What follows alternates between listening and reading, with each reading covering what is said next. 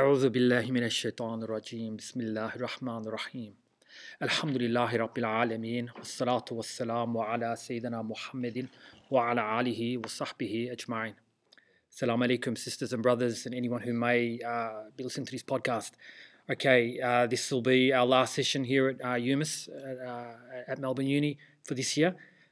And our topic of discussion will be a short section from the 28th flash, which is actually the same flash that we read from last week.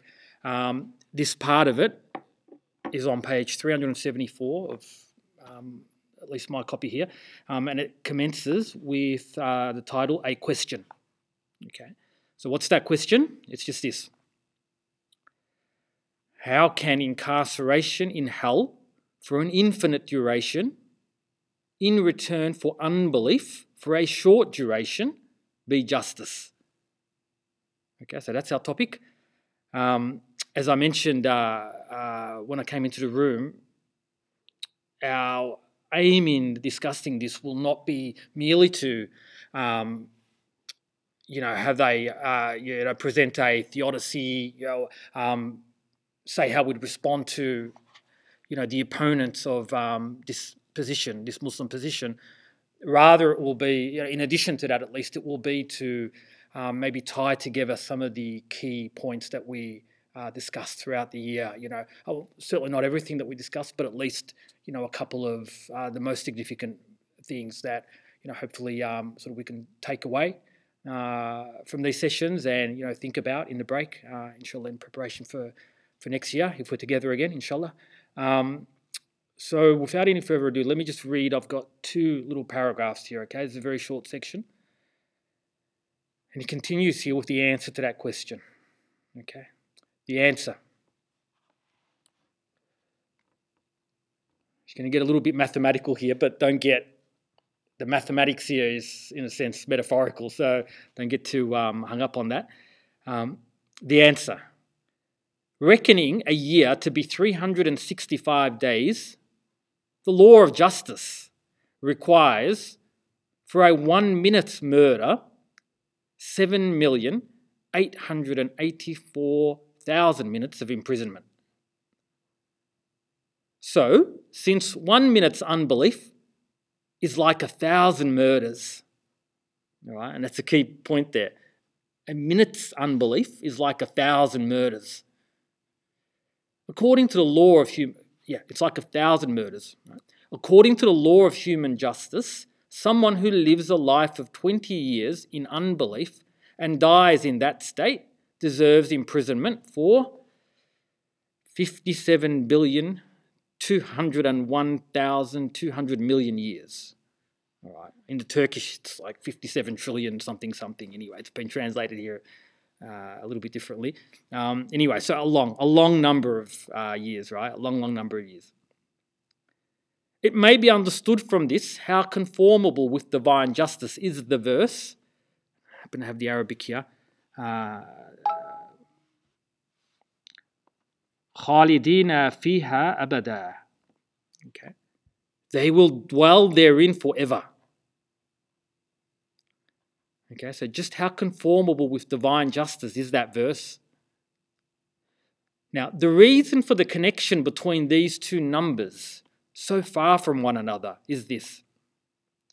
Since murder and unbelief are both destruction and aggression, they have an effect on others. A murder which takes 1 minute negates, on average, at least 15 years of the victim's life.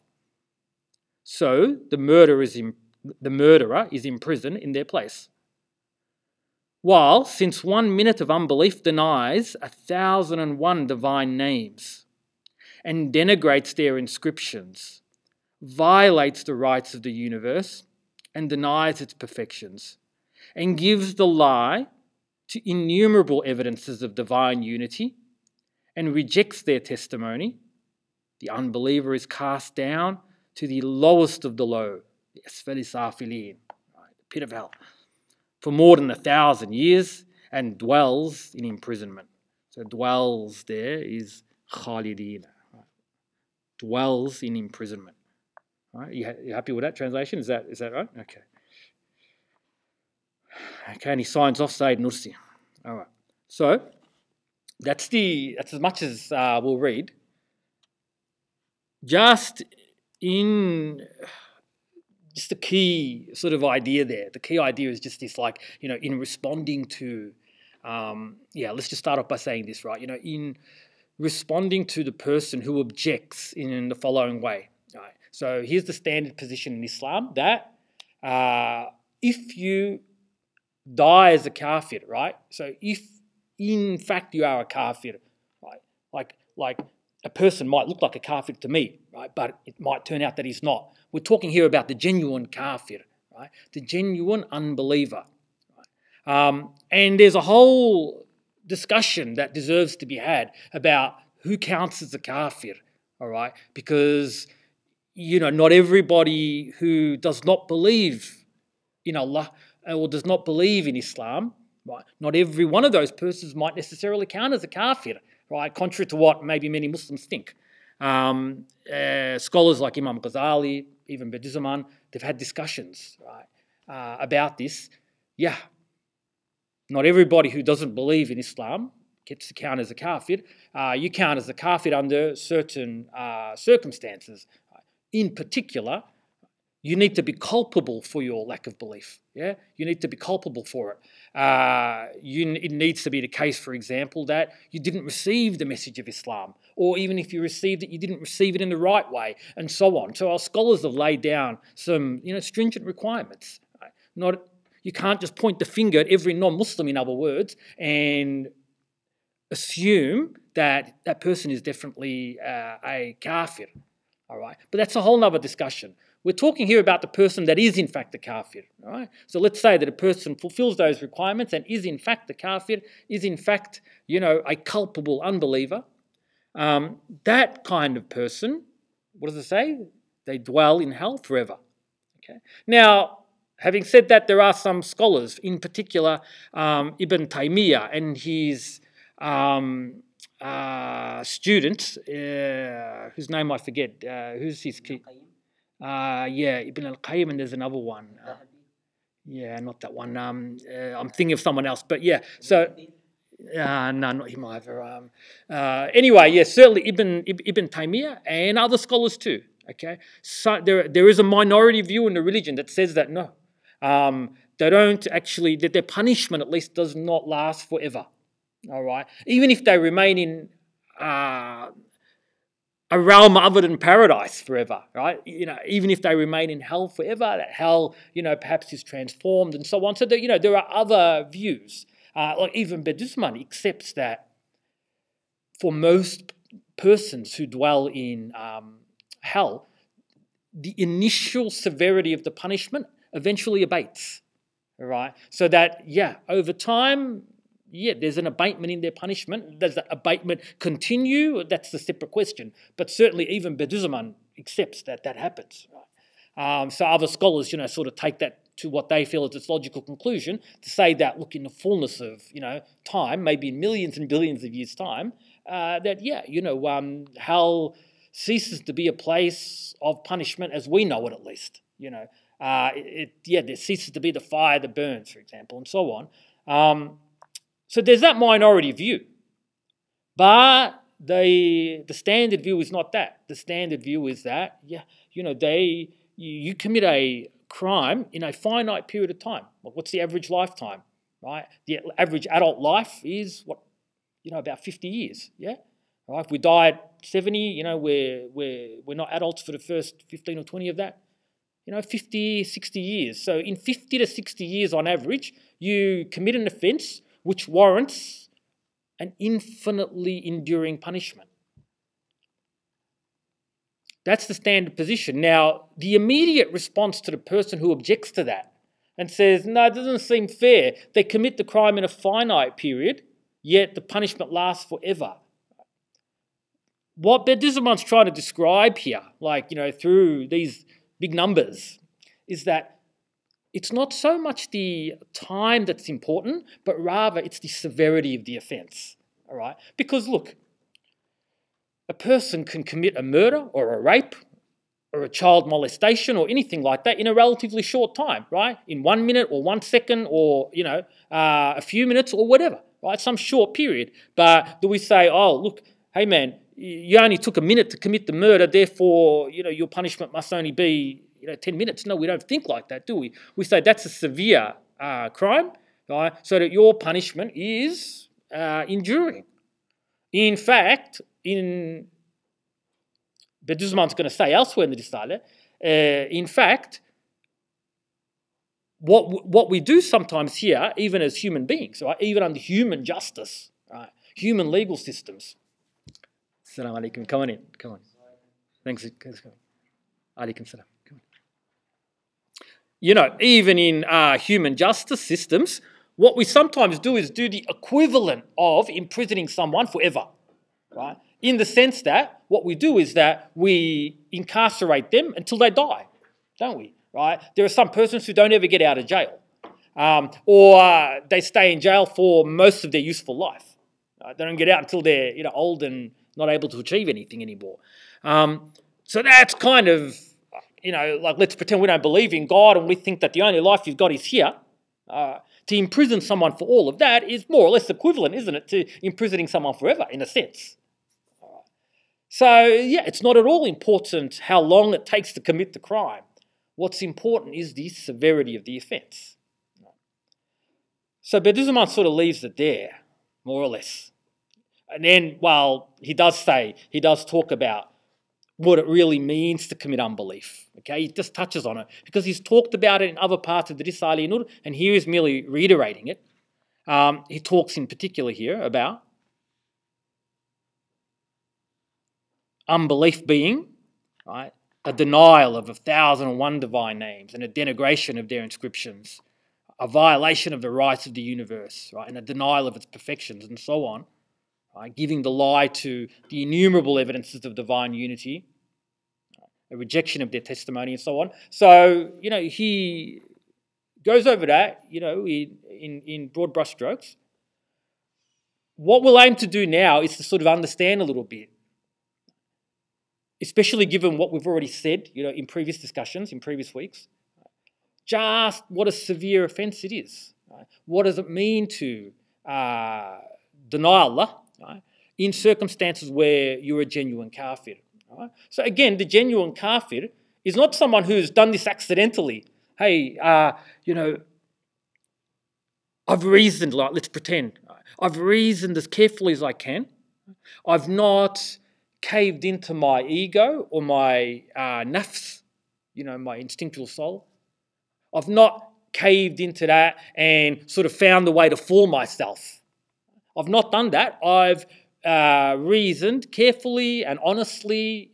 I've been honest to myself in how I thought about the matter, so that I've not fooled myself or anyone. And after all of that, look, I just don't see the evidence for God. We're not talking about that kind of person. Right? We're talking about the person who, the message of Allah's existence or the truth of Islam or whatever religion, right? Whatever of the genuine religions. Right? The truth of that has reached them in the right way, right? In a way where it was very much open to him to accept it, but yet he denied it, right? And in that sense he's committed kufr, which is to cover up the truth.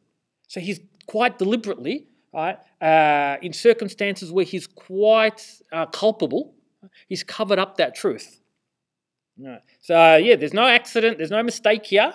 This person is very much themselves responsible for their own lack of belief. They're not going to be able to point the finger at Allah or anybody else on the Day of Judgment and say, look, it's not my fault, that I didn't believe. You've got no right to incarcerate me in hell for this because, look, my not believing wasn't my fault. No. The person who's a kafir is not in that category. This is the person who deserves their incarceration. Right? So what is that? What has that person done? Okay. What does Allah do? When Allah creates the universe and this person, this kafir, right? Actually what he does, right, is it's perhaps the greatest imaginable act of compassion. All right? Because this is what's going on. This is what this person is throwing back in Allah's face. quite deliberately, right, quite knowingly. Allah is a being of infinite beauty and perfection. And what He wishes to do is to make that beauty known and experienced by us created beings. Us beings that have the faculties to experience that being's beauty. He creates us, gives us certain faculties with which we're able to know Him. Right? We're able to experience every kind of beauty that He manifests in this universe. Right? We're able to, for example, eat and taste delicious foods. We're able to walk through a park and smell beautiful flowers.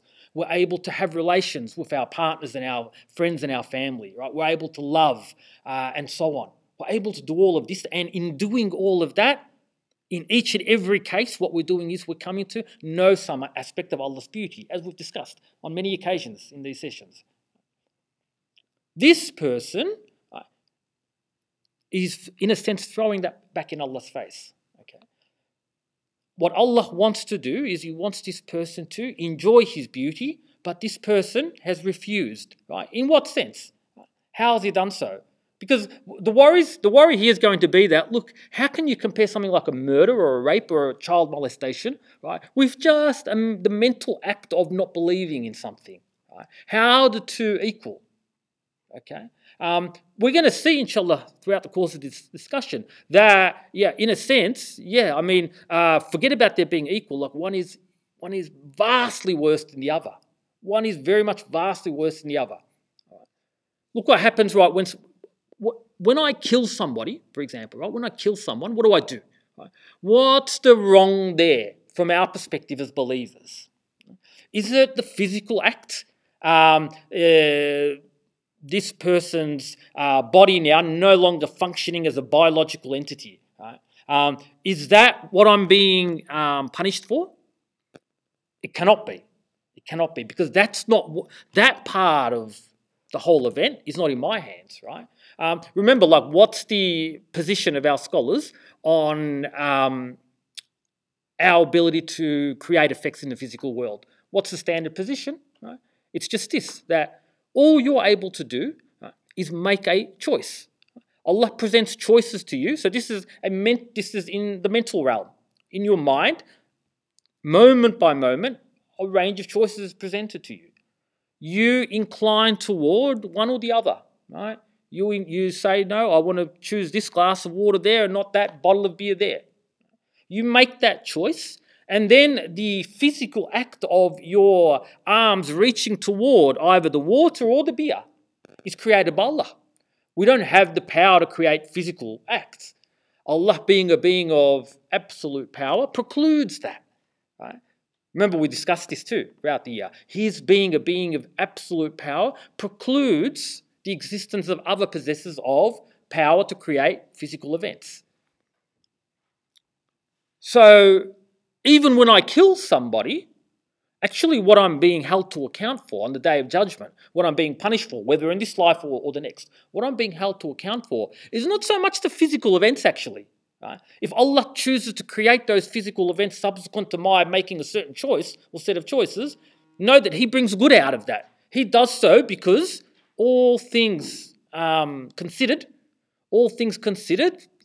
that's the best possible thing to happen at that time. Remember, our scholars say this is the best of all possible worlds, right? When Allah chooses a certain event to occur, it's because that event is better than others in a certain sense. Okay. So it's not so much the physical event that I'm being held to account for, since that Allah's the one that chooses to create that. What I'm being held to account for is the choice that I make. Okay. On the Day of Judgment, you're going to be accountable for your entire set of choices. Now, of course, we talk like we're held to account for our acts. We're going to talk like this.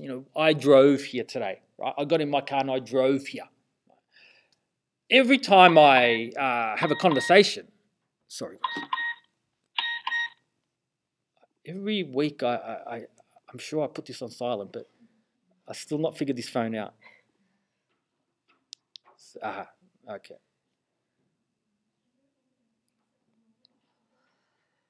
Okay. Now, Of course, we can talk like that, right? For the sake of economy of language. Like if every single time I'm going to say a few words to Sadiq, if I was to have a long conversation about qadr and divine power and so on, I'm really not going to achieve the objectives of conversation, am I? Right?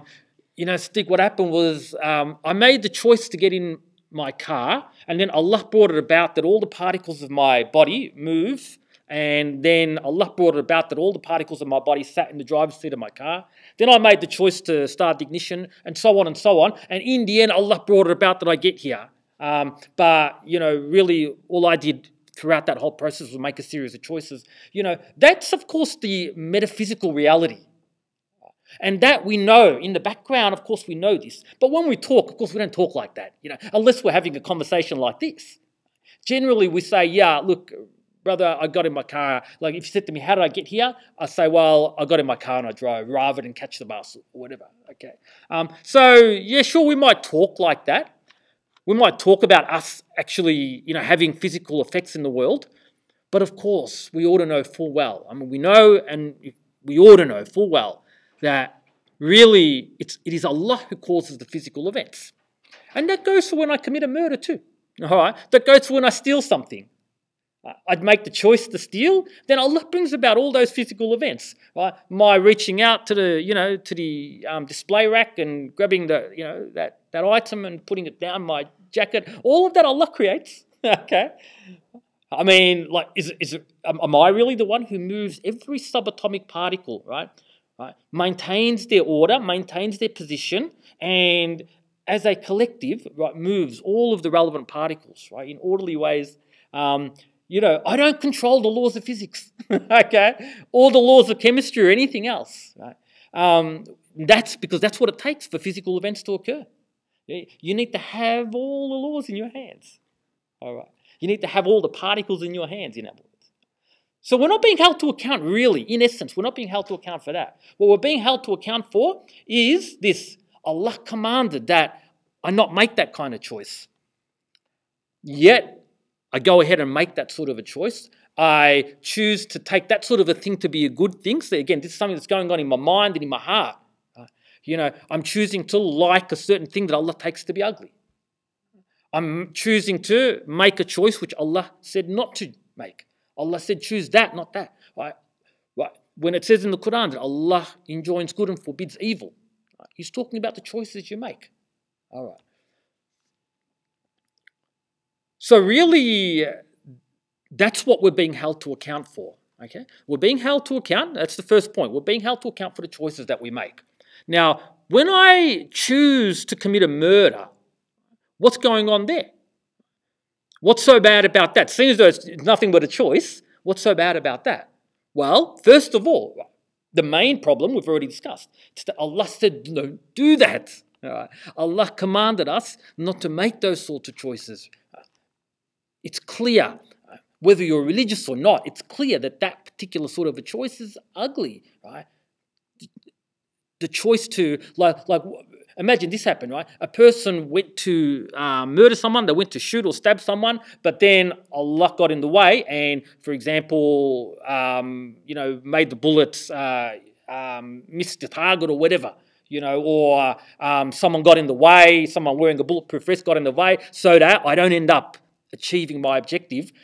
Do we now exonerate that person? Oh, he's done nothing wrong? Of course not. We charge him with now what? Attempted murder. Yeah? All right, so we still take it that he's done something wrong. Well, why? Because he made a bad choice. And it doesn't matter that that choice did not get to be actuated in the physical world. All right? The choice did not see the light of day, in a sense. He wanted the person to die. He made that choice, he tried to bring it about, but it didn't come about. Still, he's done something quite ugly, hasn't he?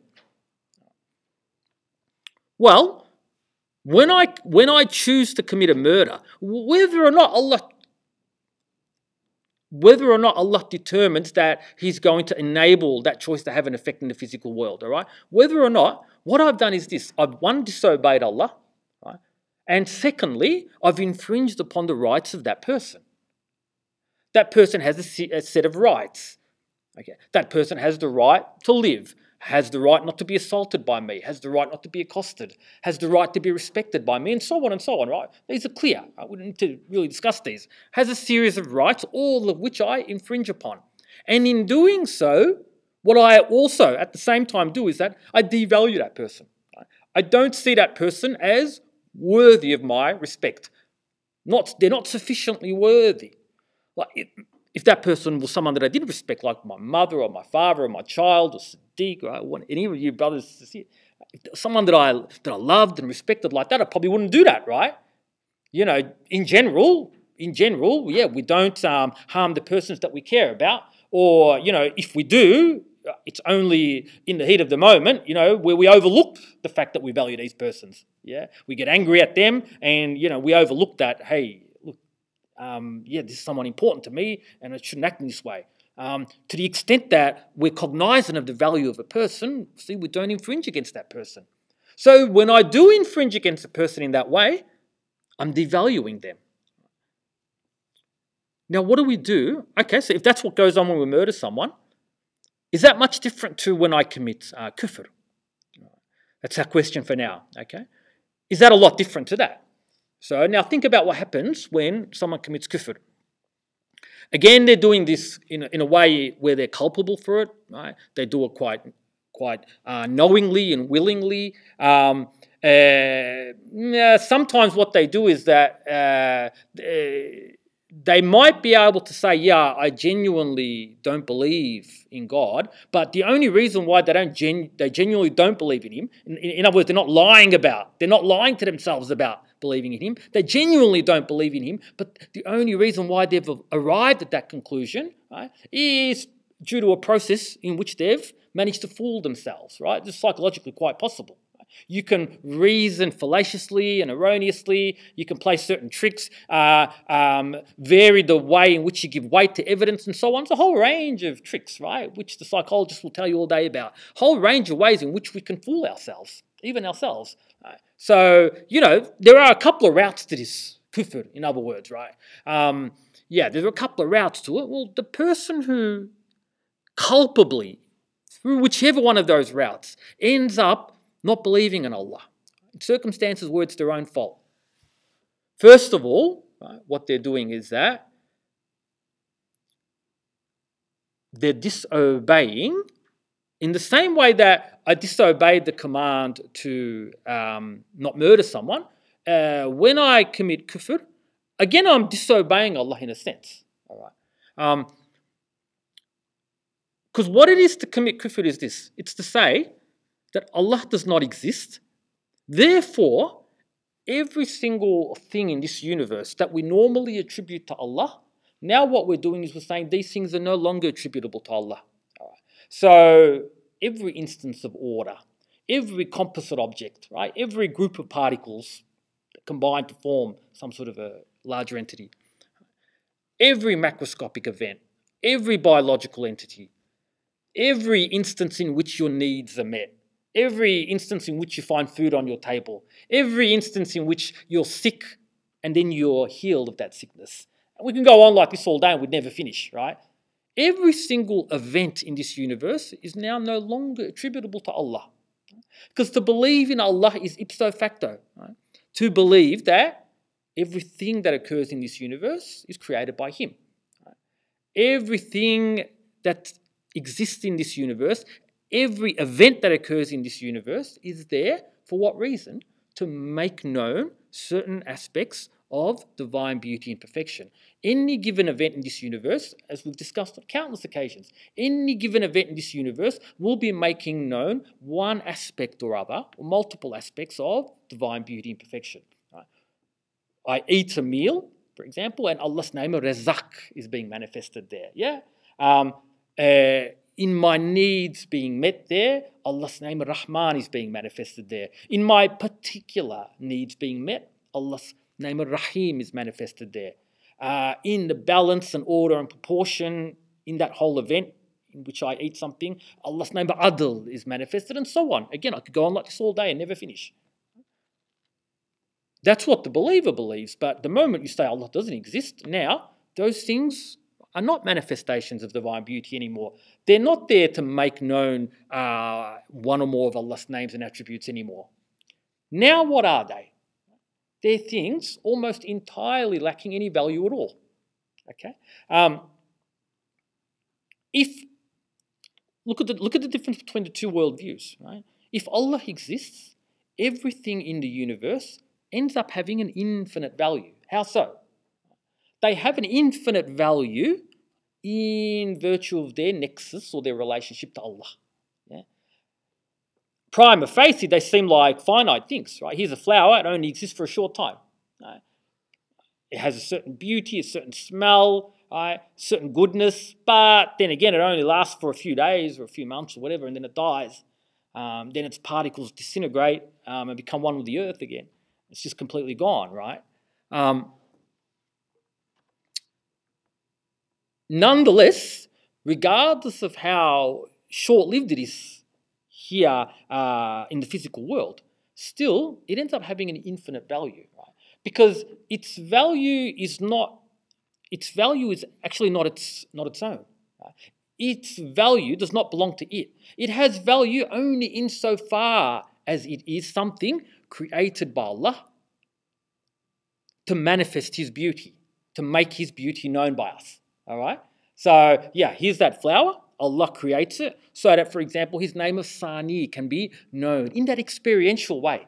Right? Again, don't ever think of knowing just in that intellectual sense. To know Allah is to experience. It's to experience the world. Every single event in which we're involved is for that purpose. Right? The event in which I hug my child is there for me to know some name or attribute of Allah. The event in which I go and study at university is there so that I can know some aspect in that experiential sense, so that I can know something about Allah's infinite beauty and perfection. Okay. So yeah, that flower has exactly that same purpose. It's making known various aspects of divine beauty. Now, seen as though Allah is an infinite being, He's an enduring being, right? He can't be a finite being, can He? Because if He were a finite being, then in virtue of that, He wouldn't be a God anymore. If He were a finite being, that would mean that He came into existence at a certain point in time. But then beings can't just pop into being from nothing and by nothing. He would have had to have been created. If a being is created, well, in virtue of that, it's not a God. A God is a being that creates and is not created. So this is going to be the infinite being, an enduring being. If this being has beauty, it's got to have, as we've again shown in previous arguments and discussions, this being's beauty has got to be necessary and essential, in which case it's got to be absolute. It's got to be, in other words, unblemished and perfect. So this flower, however finite and short-lived it is, it's pointing to and making known a being of infinite beauty and perfection. See, now it acquires an infinite value.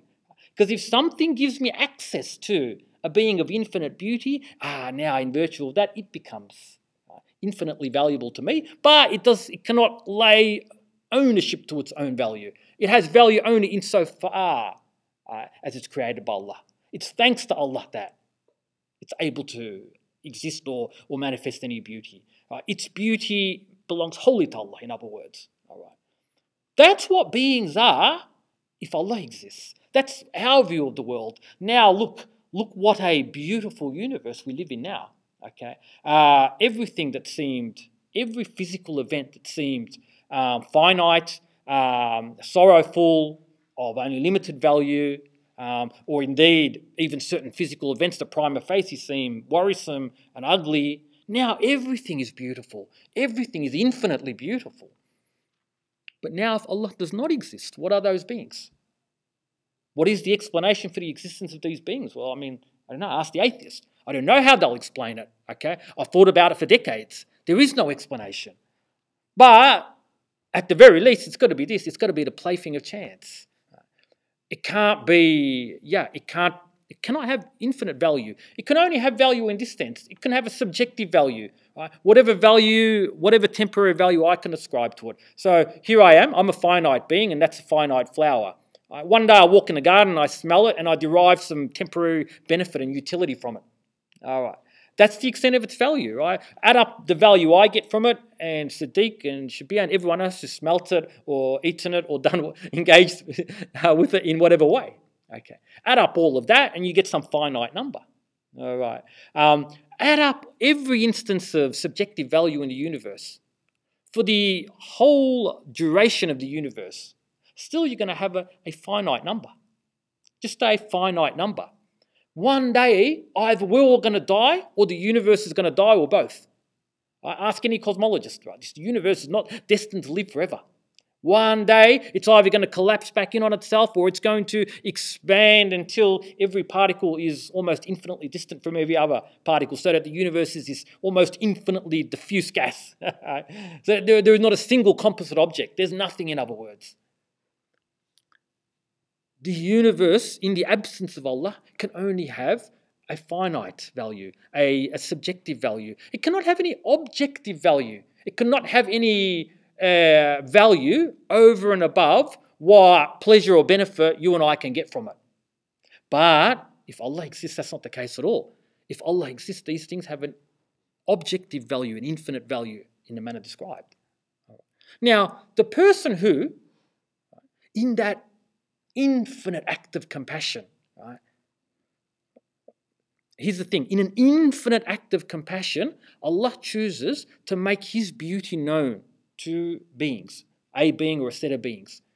He chooses to create you. He offers you the amana, offers you the trust. Hey, do you agree to, this is a standard view. I think Bediüzzaman might have a slightly different view, but here there's this standard view in the religion. Most scholars are going to interpret the Quranic verse that Allah offered the amana to the heavens and the earth and the mountains, but nobody accepted it other than foolish man, right? Sadiq knows how to translate it better than I. Most scholars interpret that quite literally. Every being was offered the amana, but only a small subset of all created beings accepted that. What was that amana? It was to come down here to planet Earth and have free will and have ana and nafs, basically have all the faculties that are required in order for you to be examined and put through difficulty. Now, what was the gain by accepting the amana? Well, an infinite gain, right? You could come to know a being of infinite beauty to an infinitely greater extent than had you not accepted the amana, right? If you don't accept the amana, you're just like an angelic being. You can neither rise nor fall, right, in terms of your rank, in terms of your closest to Allah. Right? You gain your closest to Allah through, right, being examined, being put in choice situations, being put through in difficulty as well, right? Because, of course, choices that are easy to make, anyone can make, right? It's the choices that are difficult to make that count more, right? The beings that accepted the amana, they had that to gain. The beings that refused it, they thought, well, I'm not going to rise any higher, but at least I won't fall any lower. Okay. So, we human beings, we accepted the amana. Quite freely too, quite freely. There was no obligation, right? Presumably, we were fully aware of what we were getting ourselves into. There was no trick involved. We accepted the amana, and then, lo and behold, one day, the message of either Allah's existence or maybe Allah's existence plus the truth of Islam or whatever religion was the religion of that time, that was made known to you, and you chose quite belligerently, quite freely and willingly to cover up that truth, right? Your nafs saw some temporary, finite, worthless benefit in denying it, and you denied it. Okay.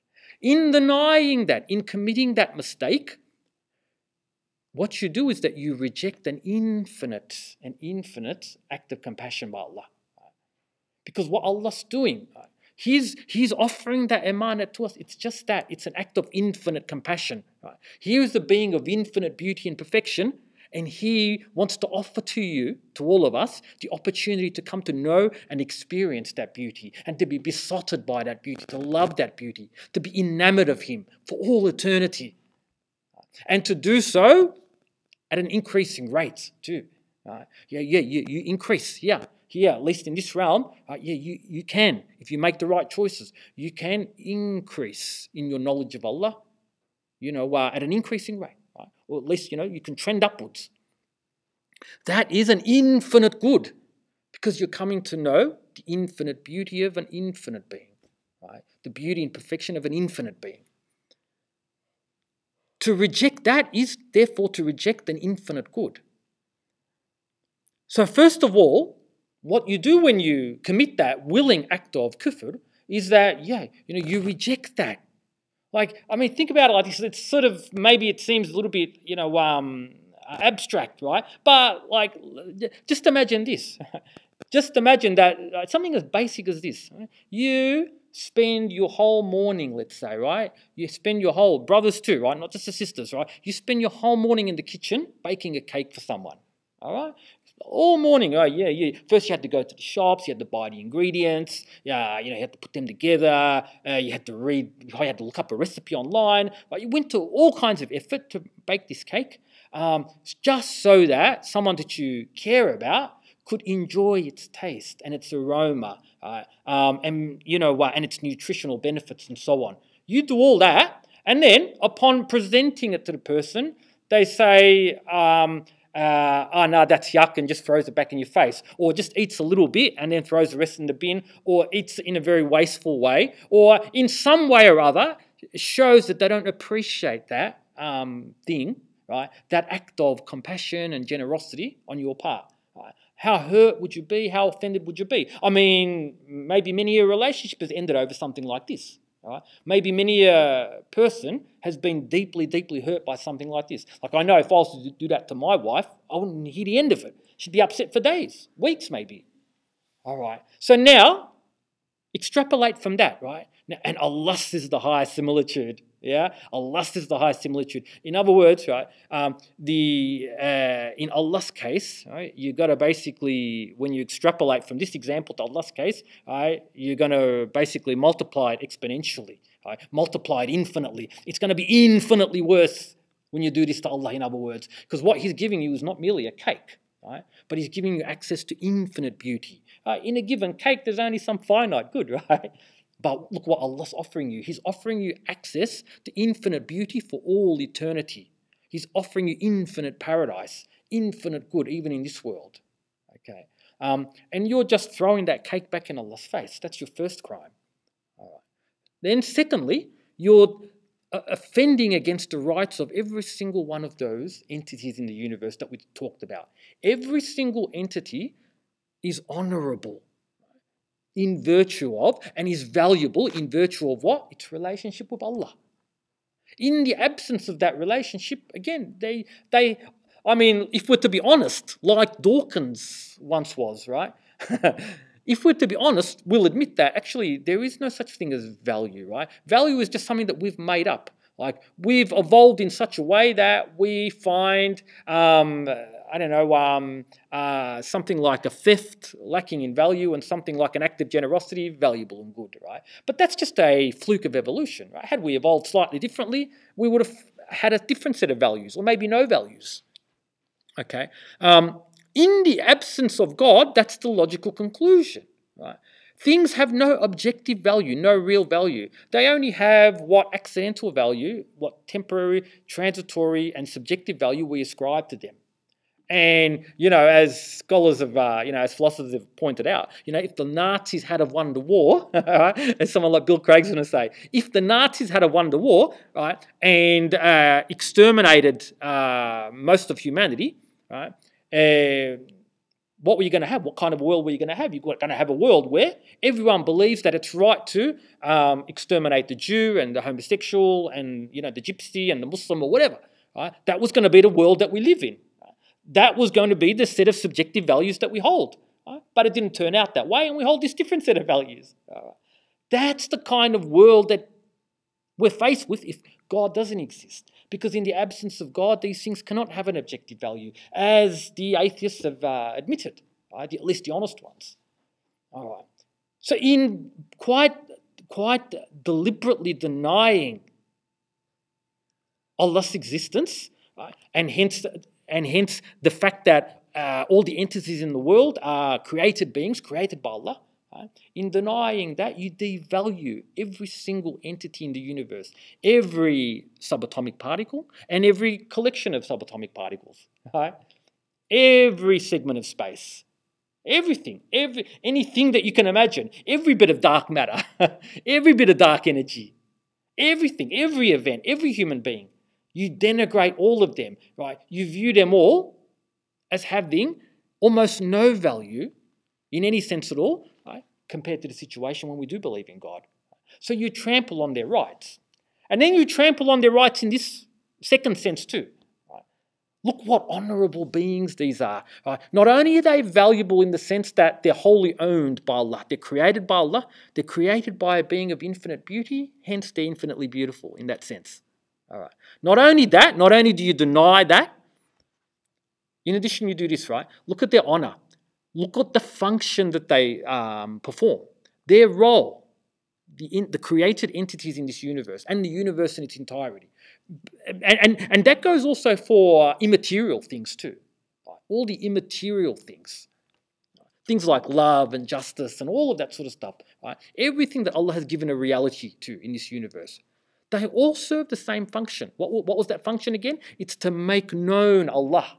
Right? So now they're all dutiful soldiers in a sense. Right? They all perform the duty of making Allah known to the beings that have got the faculties with which to know Him. In other words, beings like us and jinn. And probably certain angelic beings too that have got intelligence and so on. All right.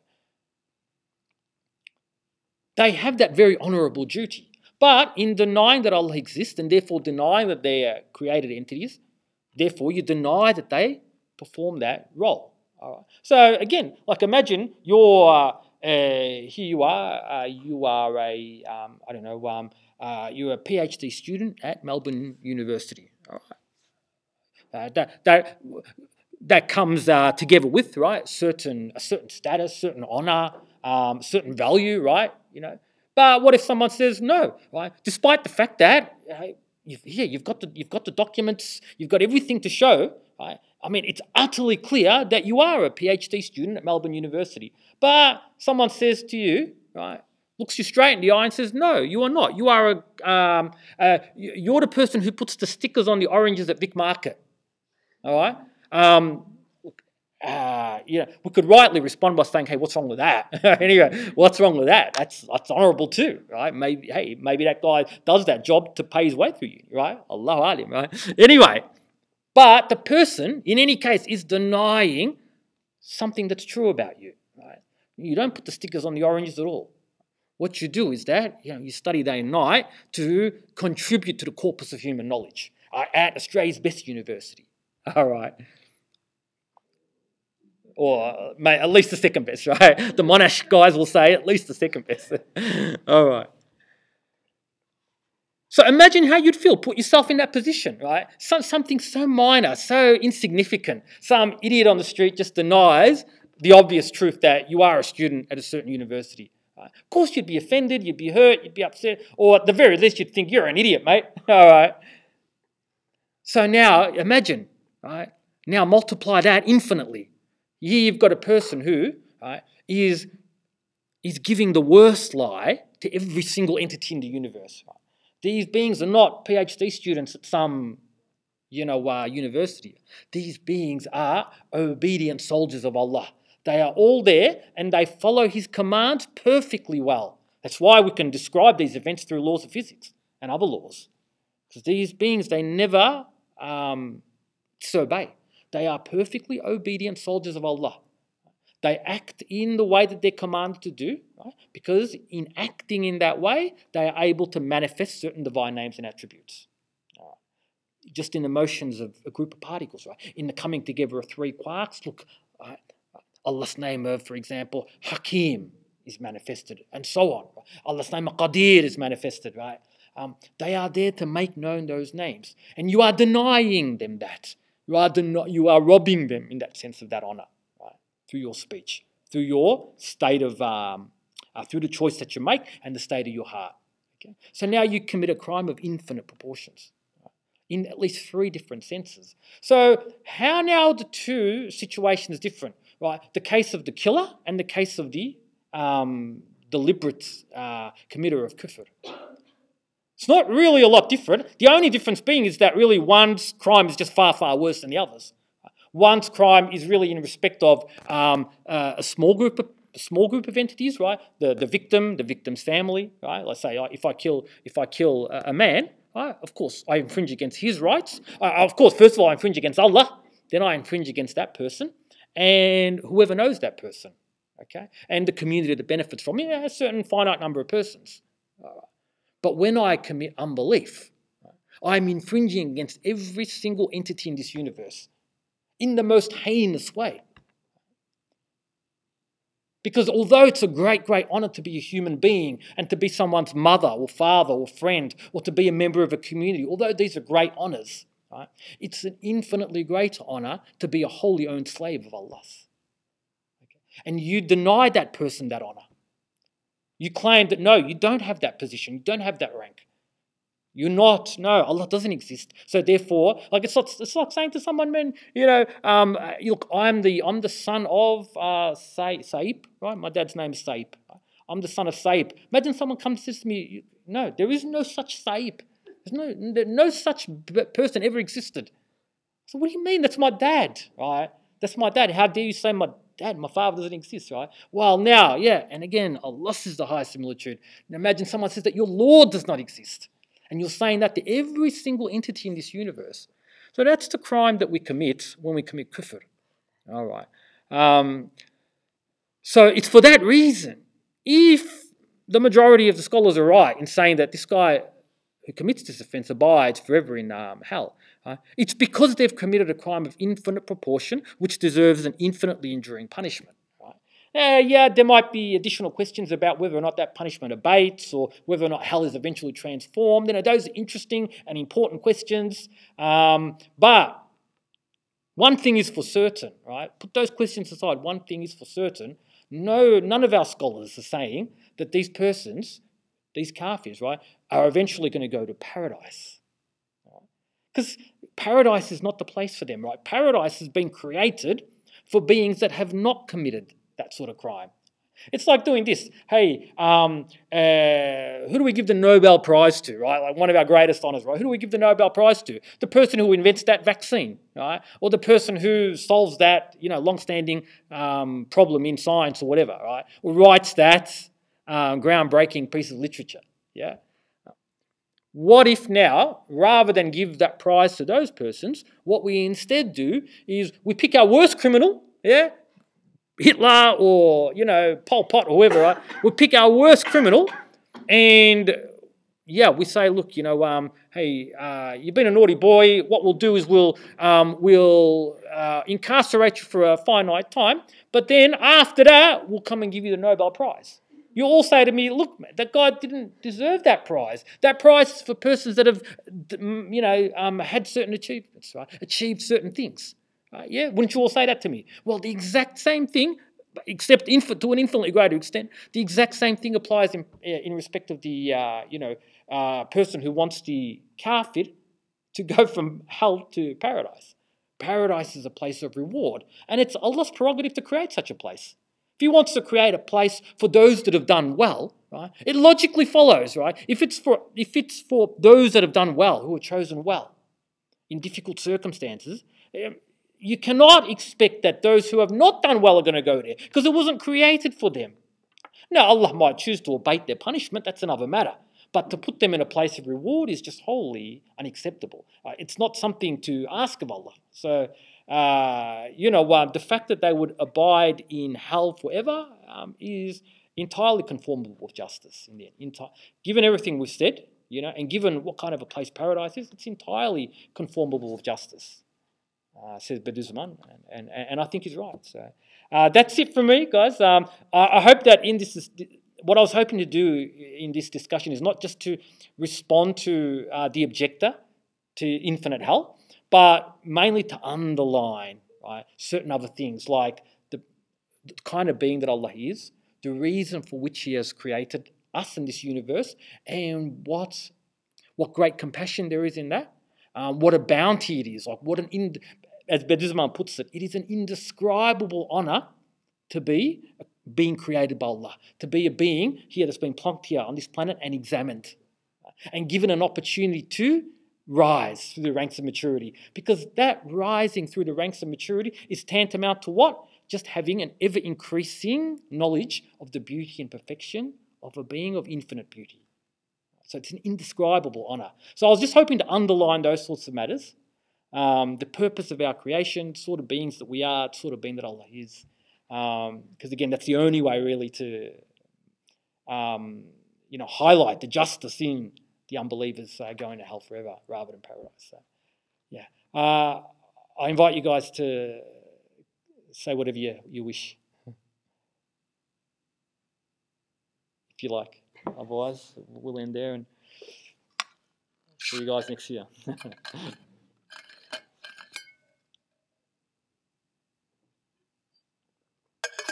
Come on, sure you got at least 3 hadiths that are relevant to our topic today from your voluminous memory.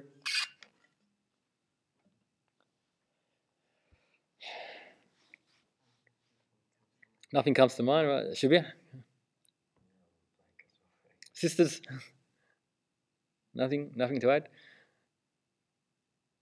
All right, then we'll end there, inshallah. We'll end there and, hopefully resume again at some point next year, maybe late Jan, early Feb, something like that, but we'll discuss it on the WhatsApp group, inshallah. Okay. سبحانك لا علم لنا إلا ما علمتنا إنك أنت العليم الحكيم على رسولنا الصلوات لله الفاتحة.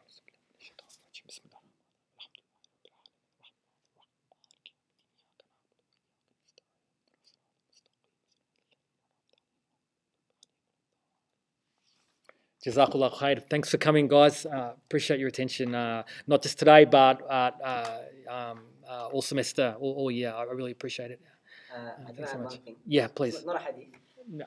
Do you mind if I bring this a little closer to you? It's probably not necessary to record it. Oh, okay. Yeah. All right. Up to you. No, but alhamdulillah, I think there was great tawfiq in coming together this year and having these halaqas done with Yunus. And I mean, alhamdulillah, you've been doing it for a very long time. So may Allah reward you for your consistent effort over there. And inshallah, the growth in numbers that we've seen this year and the increase in benefit that people have been able to reap from these halaqas is a sign of Allah's acceptance of your sincerity and of everyone else who's come to these halaqas. And I'm sure I speak for everyone, not as eloquently as others would have said for themselves, but we've benefited greatly from these halaqas and from what you've shared from the teachings of Sayyid Nawrasi rahimahullah. So for that, and I won't take credit for this initiative. This is from the Magnanimous Sisters. We thought we would present to you a very small and humble token of our appreciation. I really appreciate it, guys. Articulated in the artistry of Barai and her friend. Wow, okay. And a card that has some words of appreciation from those who attend the halaqah. So, Jazakallah khair, may Allah reward you, and inshallah this is sufficient to draw you next year and from what to come, inshallah. Look, if there's anyone who's prepared to listen to me drone on for an hour once a week, I'll definitely be here. So, look, I've always said, guys, that it's very easy to speak for me. You know, I can, because as you all would be too, because we're passionate about these issues. Of course, it's easy to talk about them. But at the end of a long working day or a long day in class, to sit and listen to someone like me who's just a nobody, just literally one of your peers, right, or lower, okay, to sit and listen to me, is really quite humbling for me. So I think that is a sign of your sincerity, more so than mine. So Jazakallah khair to you guys, and thanks so much for this. I'm excited to see what it is, actually. I think. Okay. I'll wolf it down in a flash, don't worry. If those who haven't read